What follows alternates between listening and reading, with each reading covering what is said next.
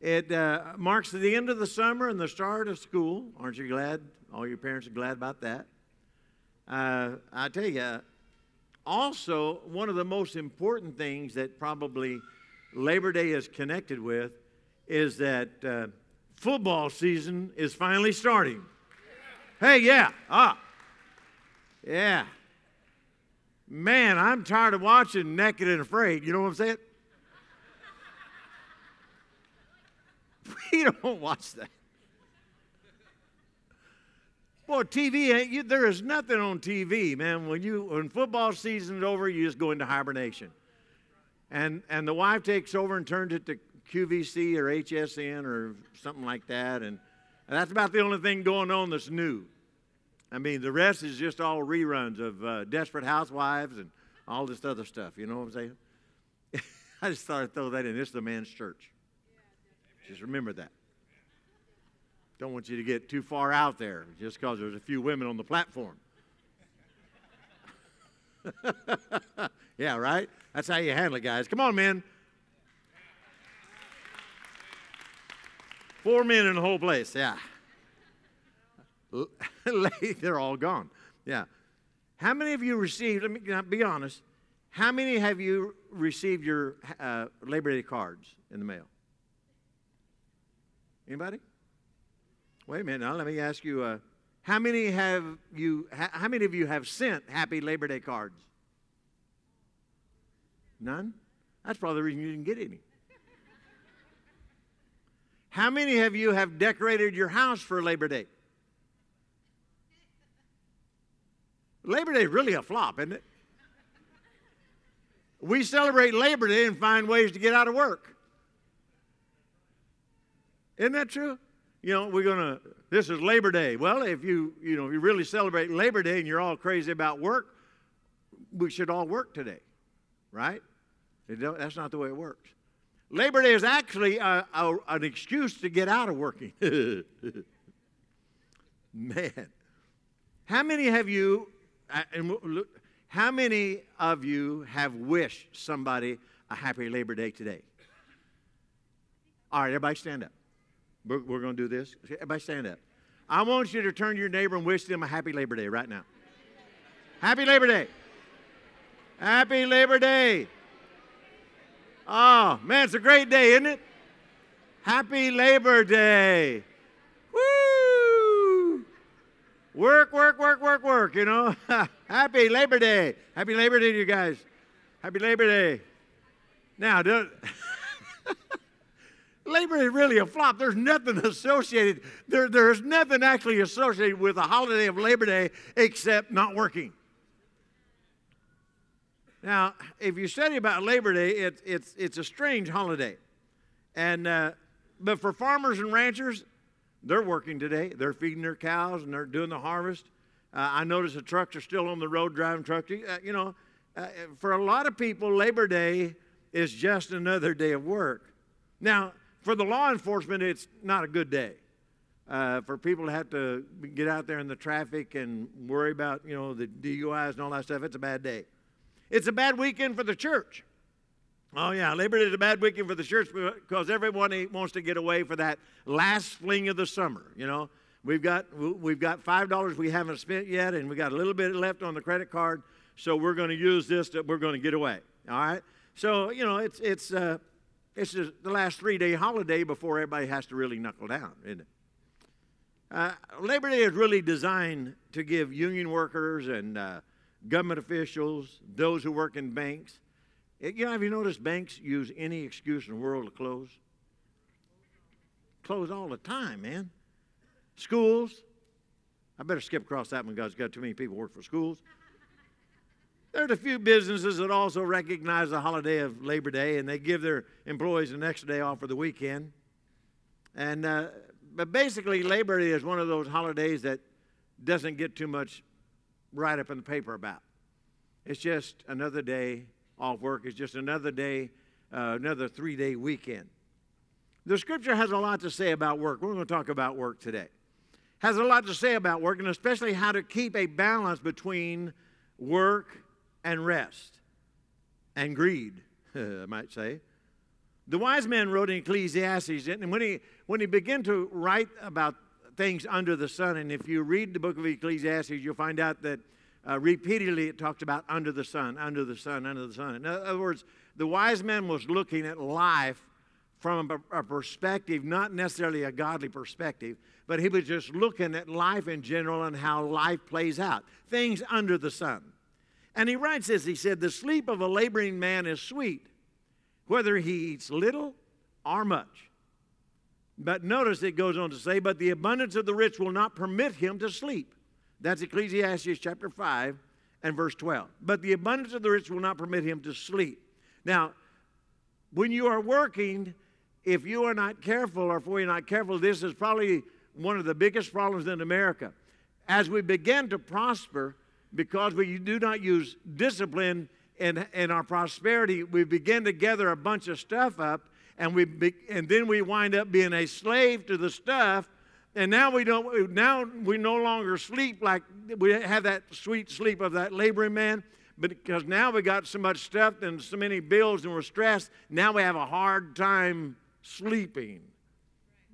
Proverbs chapter 23 and verse 4 just simply says this, do not overwork to be rich, because of your own understanding cease. He is not saying that we are not supposed to prosper. Don't get that in your head. He is not saying we're not supposed to prosper. Prosperity will happen to you over the course of your life. And by understanding how to take care of what God is blessing you and giving you, to prosperity. But be careful as you go through and as you work and as you begin to accumulate some stuff, that you don't become a slave to your stuff and then begin to lose sleep and worry about how you're going to keep your stuff. Most of us would probably be a lot better off without some stuff that we have. We are to be spirit controlled. We are to be not to be greed or stuff controlled. We are to be spirit controlled. In our modern world, there's a lot of controversy over this thing called work. Some want to work less and make more. Yeah, that sounds good. One guy came to the HR, the human resource person on their job, and said, he said, I really think we need to renegotiate what I'm making. I think you need to bump me up to about $100,000 and get me a corner office with a nice view. And he began to go on and give all the things to the HR person of what he really needed. And the HR person responded and said, oh, yeah, in fact, I think you need a BMW and a corporate card and a gas allowance. He said, are you kidding? He said, yeah, but you started. Any fun?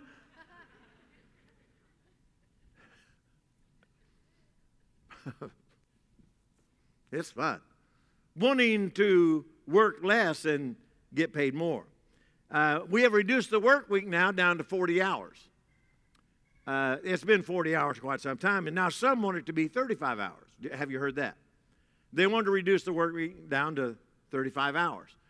I thought, I used to work 35 hours in 2 days. I thought, man. Some want the minimum wage to be $15 an hour. And, we got to be able to make a living. Well, of course, give them $15 an hour, but say goodbye to the $5 menu because it will go by the wayside. It is, all of this stuff has created quite a stir. All of this has caused some strain between employers and employees, and sometimes to the place of almost they're antagonistic, or they're at each other's throats. We've got strike, we've got unfair banners and going on and all, and the rest of the stuff that takes place. All about work and all about what you get paid. Some people that I know went to work in the oil fields. I don't know how they get anything done in the oil fields. If the temperature is over 103, you work 15 minutes and get 45 off.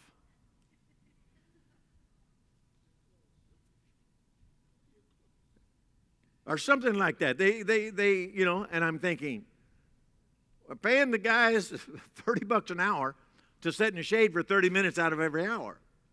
How do they get things done? So I understand there has to be safeguards and everything like that, but I was just wondering some years ago when I was pulling a cotton sack to the field. I'm going to work 15 minutes here, and then I'm going to take 45 off on my sack. things have changed, hadn't it, over the years? And I'm wondering sometimes how in the world anything ever gets done with all these things about work. Who started all this stuff anyway? Who is responsible for us having to work? Now, some people think that, work is just, that's the curse. But that's not true, and we'll share that in a moment. Genesis chapter 1 and verse 31. Now, remember this, it's at the end of the creative week, and the last thing that God has done, he said, is we're going to create man in our image, and he has created him and everything. And then notice, and God saw everything that he had made. This is Genesis 1 and 31. And indeed it was very good. So the evening and the morning were the sixth day. Genesis chapter 2 and verse 1. Thus the heavens and the earth and all the hosts of them were finished. And it says on the second verse, and on the seventh day God ended his work, which he had done, and he rested on the seventh day. Where did work start? It started with God. God works. He's working right now. He's creating right now. In fact, the book tells us in John chapter 14, Jesus said, I'm going to go and prepare a place for you. And so Jesus is working. In fact, when he was here on earth, that Jesus worked, he was a carpenter. He learned a trade. He was a worker. The disciples that he called were all workers. They were commercial fishermen, and all the people that followed him. Now, I don't know, some of them are tax collectors, and the list goes on and on. I don't know what all of them do, but most of them had a trade, and he called them from their businesses in order to follow them. The Apostle Paul, what kind of a job did the Apostle Paul do? Does anybody know? Talk to me. He was a tent maker. He worked, yes, and he talked about tithe and offering and all the other stuff, but he was a worker. He's supporting himself in the ministry as working. So God works. Jesus worked. His disciples that he called, they all work. God expects his people to work. Now, work is a four-letter word. Notice Ephesians chapter 4, verse 28. Now, and there's a lot of scriptures about work, and if you don't work, you should not eat and all this other stuff. I mean, there's all kinds of stuff in the scriptures about working. But notice what he says. Let him who stole steal no longer, but rather let him what? What is that? That's work. Working with his hands what is good, that he may have something to give him who has need. There's all kinds of stuff that takes place when people are working. Now, I realize that in my life experience, in your life experience, there's times that we're looking for a job. Amen? I mean, there's been times that even though it's pretty tough sitting at home when there is absolutely nothing to do, you got bills coming in, it's one of the most terrible times of your life, and I've been in that situation before. So I understand the balance that there's sometimes we're just without a job. And even though we're looking, there's just nothing there. But we are supposed to work, and so not only be a blessing to us, but a blessing to those that are in need. Let me give you some ways real quickly this morning, some ways to look at your job. Or if you're an employer, you have a job.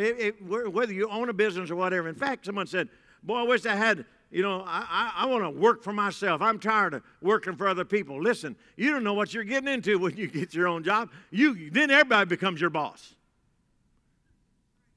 All your customers becomes your boss. You make your customers mad. You don't have a company anymore. So actually, when you become an employee, you need, those of you that are working for a company, and you might be thinking that you've been taken advantage of and your boss doesn't work. I want to tell you what, the president didn't build that job. He did, or she did, and they work at it. They work at keeping it so they can be a blessing to you and also as a blessing to themselves. So I want you to look at some things and how to view your job. Number one, whatever your job is, view it as a blessing. Whatever your job is, you view it as a blessing. Work is not a part of the curse. Adam was given a job before sin entered the picture. He was given the responsibility of tending the garden. How many knows that's work? So he tended the garden, so work is not a part of the curse. Well, what's a part of the curse? If you read the story, he cursed the ground. Sweat is now a part of the curse. Now you're going to work, and with your work is going to be, you're going to have to sweat a little bit. Why? Because the ground was cursed, and in order for you to get the ground to produce and to yield its fruit to you, you're going to have to work a little harder at getting it out. You're going to have to do some sweat now because the ground is not going to respond to you like it did before the curse. So now you're going to earn your living by the sweat of your brow. You're going to have to work at it. Adam could still get results from the ground, but now it took more labor. But work was always a blessing. God gave him a job. God gave him something to do. Why? Because we were made in God's image, and God works. For 6 days he labored, and on the seventh day he rested. Now, there's a balance there also. I should probably talk about that. Because when you work hard, you work good, and then you have to factor in a time of rest. Me and Linda was perusing a Christian bookstore somewhere over at the coast one time, and one of the titles of the book jumped out off the shelf, says, "The Devil Loves Tired People." When you're tired and you have not kept a balance between work and rest, and you get tired, you make some bad decisions when you're too tired to factor stuff out. There's a time to rest. To be able to work is one of God's greatest gifts to you.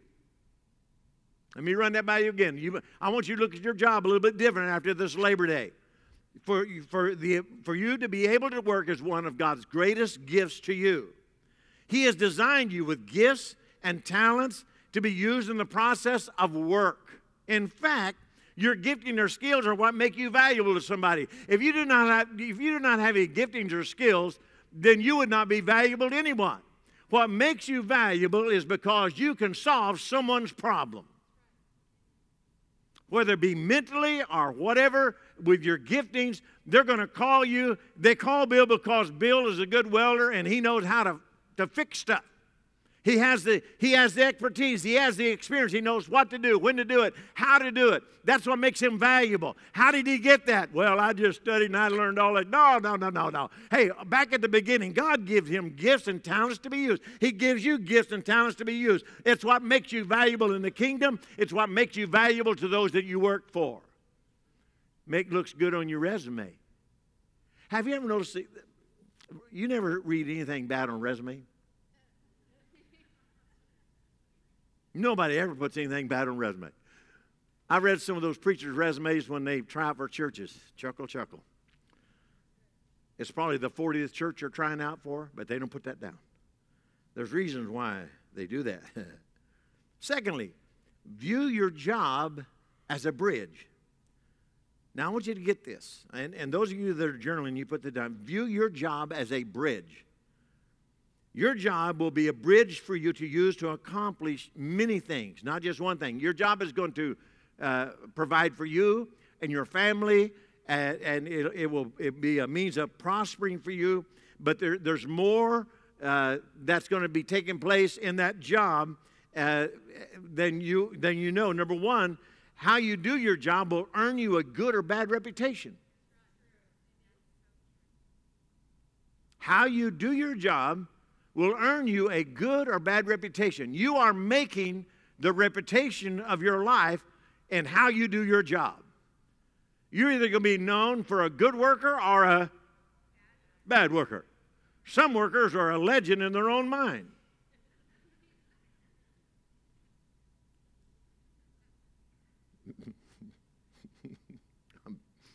I think that'd be the flesh, Lord. I'm almost tempted to say, I'm not going to. There is I don't know if Brother Lawson is here today, but Brother Lawson works in rock, laying rock and slumpstone, all this stuff. He did all this. But he has worked in the trade for years, and he's done churches all across the country. And you can drive by those churches, and you can say, Brother Lawson's been there. Well, he's been there. That's Brother Lawson's work. The reputation he has built because he does a unique style of rock work. And you can recognize it by just going around. How you and I do our jobs will make us a good or bad reputation. Some people are good at starting but never finishing. Notice the scripture says, on the sixth day he finished his work. It would be great for some of us to just finish what we start. God is a finisher. We are made in His image. If someone gives you a job, then make sure you finish what they give you to do. There has to be a point in time when you move to another project, but get your job done and finish it, and then you can rest. Boy, it's quiet today, but that's okay. I'll go ahead. And secondly, view your job as a bridge. It will allow you to prosper so that you can help minister to the needs of others. God wants to prosper you. God wants to be able to pour finances through you. Why? Not just to be a blessing to your family and for your retirement and so on, but there's needs of people around you. How many's ever needed a hand up? I've been there where I needed a hand up. So what's to take place? When you're going through this life, God will make sure if you're faithful in your finances, you'll have more and enough to spare so that you can help somebody along the way. Just remember when you needed that hand up. Now, I'm not talking about people there's some people that's continually going to be there, and the reason they're there is because they've never learned the work ethic to stick it out and to tough it out and to keep the job until something better comes along. All right, and we understand that, and you and I have to deal with those issues, but there's just some honest, good people that's just had a bad break and just needs a hand up, been there, done that. Amen? And the third thing, it is one of the main sources of how unbelievers are introduced to the reality of Jesus Christ. Now, most of the people you work with are not just going to happen to show up here on Sunday. Most of the people that you rub shoulders with on your job, they're probably not even thinking about church or whatever. But you know what's happening on your job? Your witness and the way you do your job and the attitude in which you do your job and the ethics that you use on your job, I'm telling you, is preaching a message. You might not be saying anything vocally with your mouth, but they are watching you, and they see something of the reality of Jesus Christ and the attitude and the way that you perform and do your job consistently day after day, even when the boss is good to you or even when the boss is bad to you, and when you're passed up for that promotion and all those things, and you react in a godly way, you are introducing those people to the reality of Jesus Christ. Amen? So it's a witness, it's a bridge to the unbelievers. Thirdly, whatever your job is, take it seriously. Whatever your job is, take it seriously. Do it right. Whether the foreman's watching you or whether he's not. Take it seriously. Take personal responsibility for the work. Whether it's in the limelight, whether you're out there in front where the spotlight is on you, or where you're doing what you've been, your job, and is nobody's around and nobody comes by, and it might be days before you find somebody come by and give you an encouraging word. That doesn't make any difference. Take a personal, responsibility for the work that you're doing. Someone is counting on you.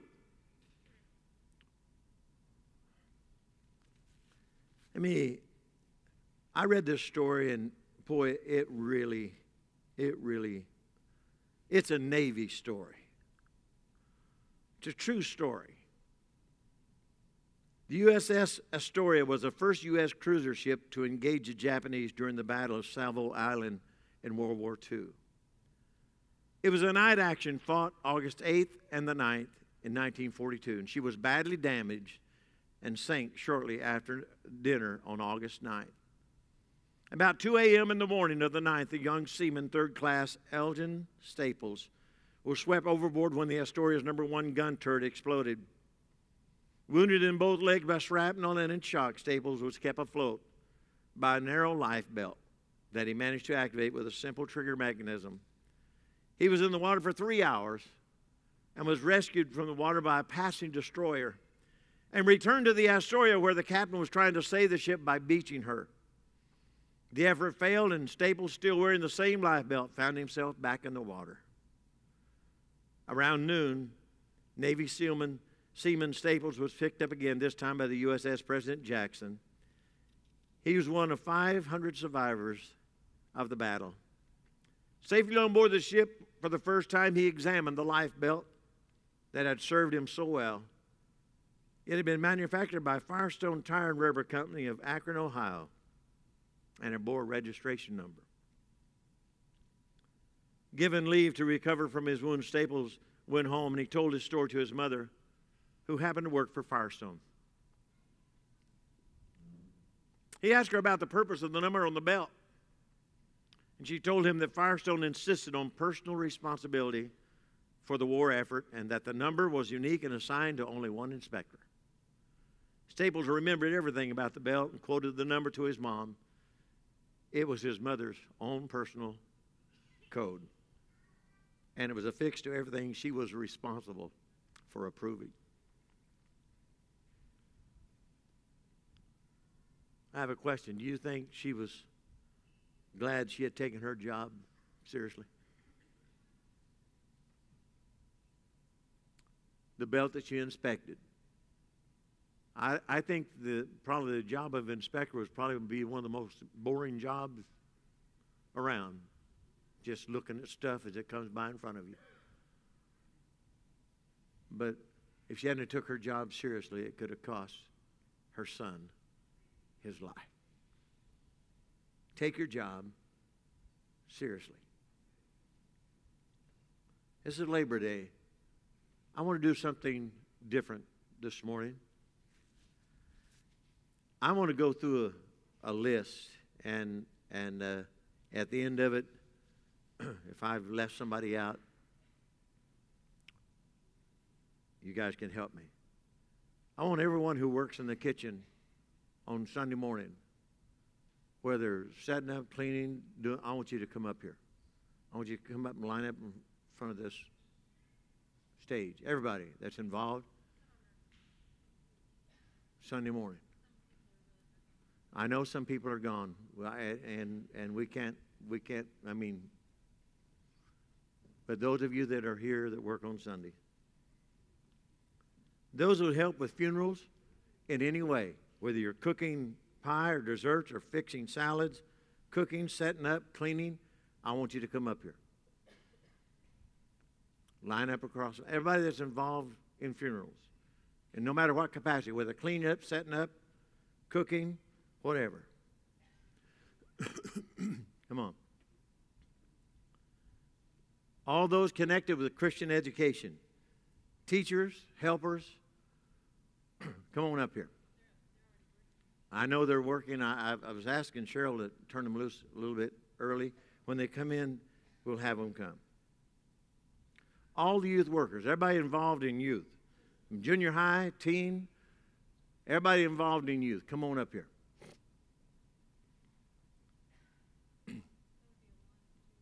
Awanas, yeah, everybody involved in any of the youth, any of the classes, teachers. Women's ministries, everybody involved in women ministries and men ministries, come on up here, okay? Come on up here, line up. Those of you, when I talk about women's ministries, I'm talking about the Snow Many Friends, I'm talking about getting away to our ladies' conferences and all that stuff, come on up here.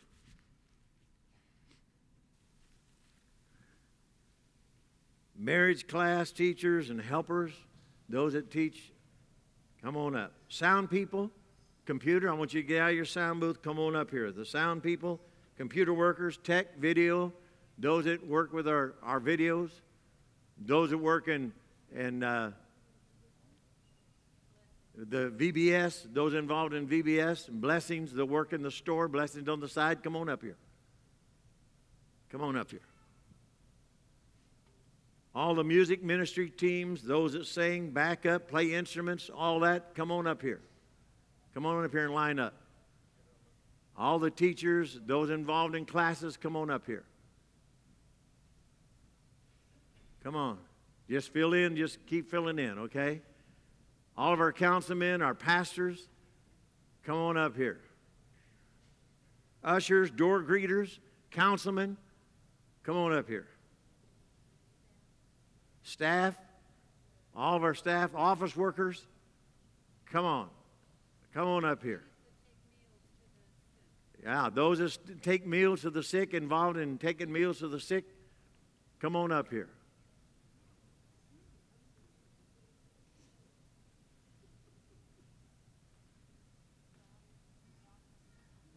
Linda, I don't want to miss anybody. Office house. Those that faithfully give their tithe and their offering, support of the church, come on up here. Giving. Come on. Come on. You giving to the church. Sponsor kids to camp. Come on.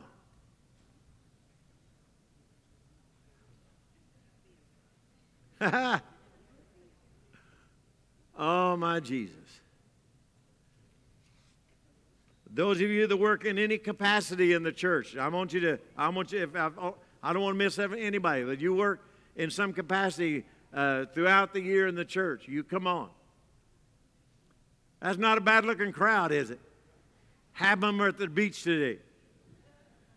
They won't miss next Labor Day. Next Labor Day, we're going to give everybody $100. Hey, hey, hey! Yeah. I'm going to give all of you an IOU. Oh, I'm telling you. Listen, all of you guys, all of your labor, all of your work, all of the sweat and the toil and the giving and the sacrificing is what makes it work. And I want to wish you a happy Labor Day. And I want to give you a couple of scriptures, okay?